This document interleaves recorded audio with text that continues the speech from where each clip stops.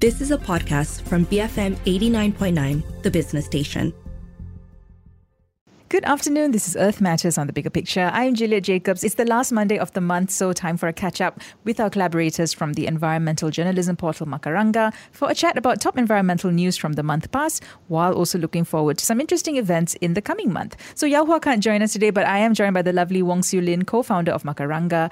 And we're set to discuss a few topics, mainly harsher penalties for water pollution, the Penang Nature-Based Climate Adaptation Program, which is a nature adaptation initiative for the urban areas of Penang. We're going to discuss what that's all about. And looking forward, there are several thematic days coming up in March, all related to the environment. But we're going to focus on a couple of them. World Wildlife Day on the 3rd of March and International Day of Forests on the 21st of March. Welcome, Siu Lin. How are you today? I'm fine, thank you. Lovely to have you on the show. So yes, my God, the months just fly by, right? It feels like we're just chatting. I know, right? I know. Yeah. Well, it's a short month this month, isn't it? So That's true. Yeah. Anyway, so let's go straight to our first topic. So the Natural Resources, Environment and Climate Change Minister, Nik Ahmad, recently proposed increasing the punishment for water pollution from 100,000 ringgit to 10 million ringgit and the maximum jail time from 1 year to 15 years or both, right? And Siu Lin, correct me if I'm wrong, we have several laws, don't we, on water pollution? But, it all involves sort of different enforcement agencies and laws. Would that be correct? Would I be correct in saying that?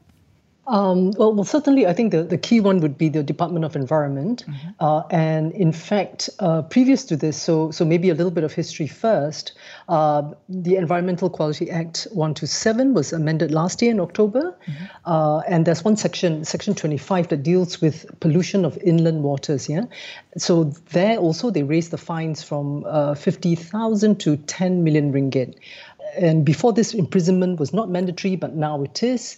And of course, the fines were much smaller then. Mm-hmm. So that was a very welcome move. And I think a lot of people thought, yes, this is something that needs to be done. We need to really, really punish the people who are polluting our rivers, which are supplying our water to, like households, to factories.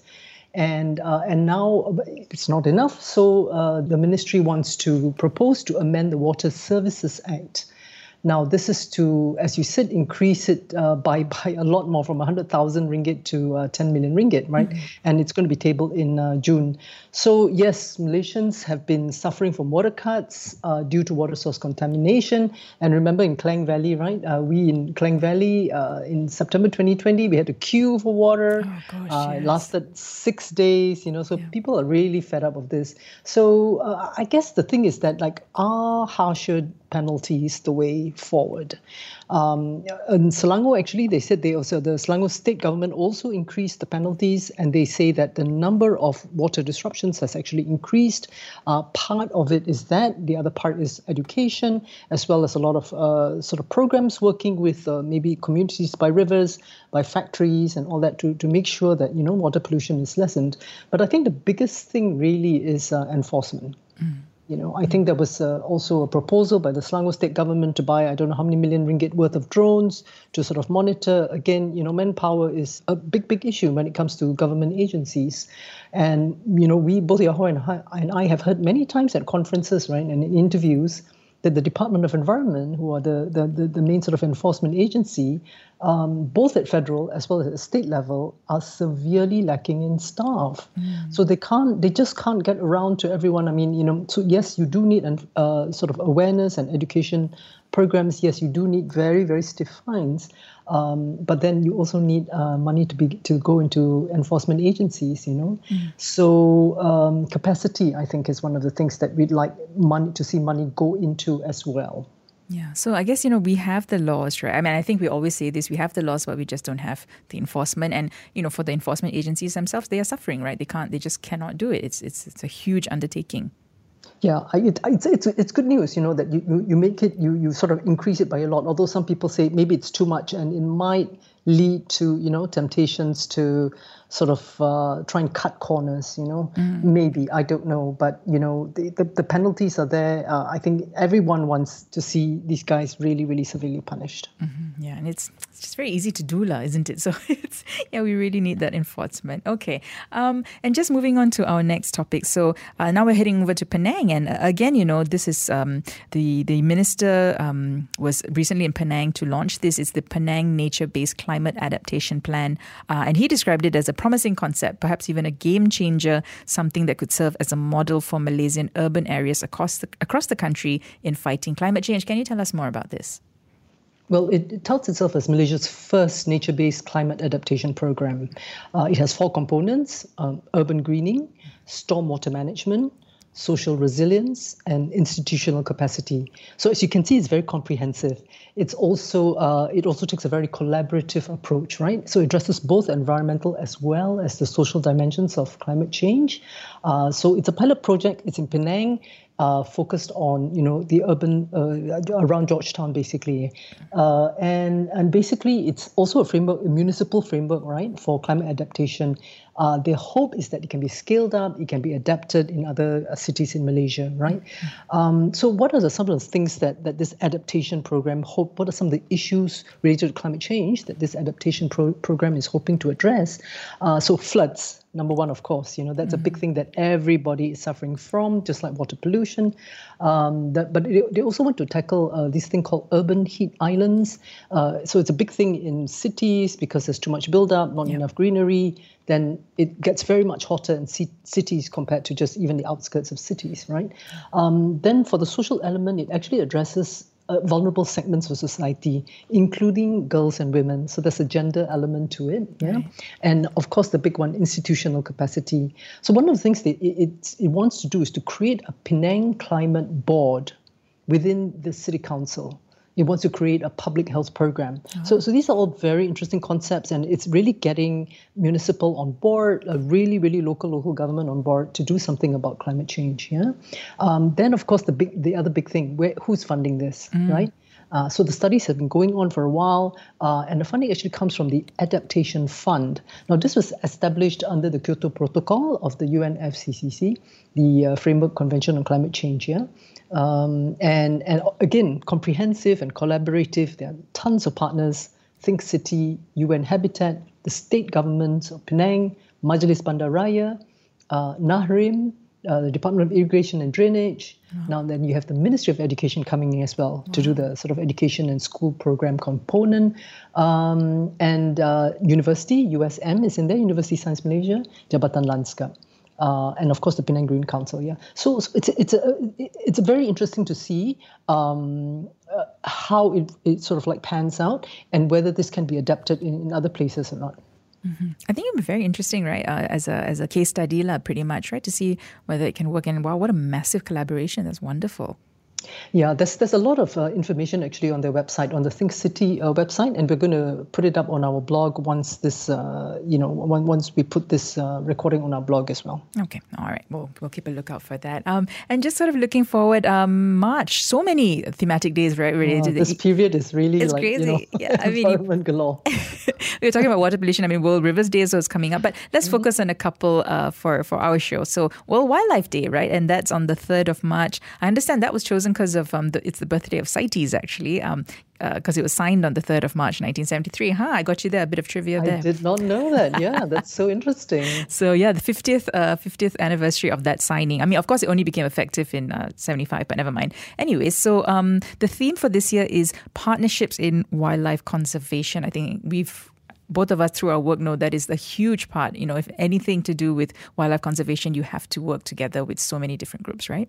Exactly. And I think, people still think, the government, it's under the purview of government. It's, the scientists are the ones who are doing it. The rangers are doing it, but basically the responsibility is everyone's, and also beyond national borders as well, because CITES, you mentioned CITES, right? So that's international trade. Correct. The world is connected. So, and FOSSES basically can monitor everything. Scientists need, there's this whole thing about citizen science. We need eyes and ears all over the place. So partnerships are key. I just want to give a shout out to one of our stories that we've just published. And I know you had Kanita from Traffic on to talk about songbird trade. Yeah. So talk about partnerships. Yes. So again, just as with the river pollution, we have laws being enacted. In this case, it's international trade regulations, where we had 2 songbirds in Malaysia which are threatened, listed in CITES partnerships. Malaysia proposed this together with Singapore, which is fantastic. But the story sort of focused on one of the species. It's called the white-rumped shama, and it's popular in bird singing competitions. A lot of it's being smuggled to Indonesia because the forests in Indonesia have been depleted pretty much of this bird. Very popular for bird singing competitions. So, now that we've got CITES there, local breeders, sellers need to work together with Perkhidmatan to curb illegal activities, anybody sees anything, I'm just going to give a shout out to the hotline for crime reporting. It's 1-800-88-5151. So just give them a call if you see any sort of illegal activity happening. Yeah, I remember when I was speaking to Kanita, I had just been reading, folks here in the Taman Rimba Kiara, so the Bukit Kiara sort of area also spotted people, trapping birds, but they were carrying parangs lah, so they didn't know what to do. But, we need call to the number. Call the number, surreptitiously take a photo and call the number, right? So that's something we should really keep that number in our speed dial. And of course, International Day of Forest, so that's on the 21st of March. The theme for this year is forests and health. The call is for giving, not just taking, because healthy forests will bring healthy people. Talk to me a little bit about that. Yeah, so Malaysia, by and large, still thinks of forests as an economic resource, Yeah. But again, COVID, and how global and how severe it was, brings to fore, how important it is to stop spillover effects that a lot, the viruses and all that come from the forest. And if you cut back on the forest, your health, as well as the forest health, is going to be impacted. So we need to carefully manage our forests. We need to carefully manage our water resources to ensure that, we minimize any kind of disease spillover. So this note came from Yao Hua. Forests are important for our health, and not just because we feel better after hiking in one. That's a special message from Yao Hua.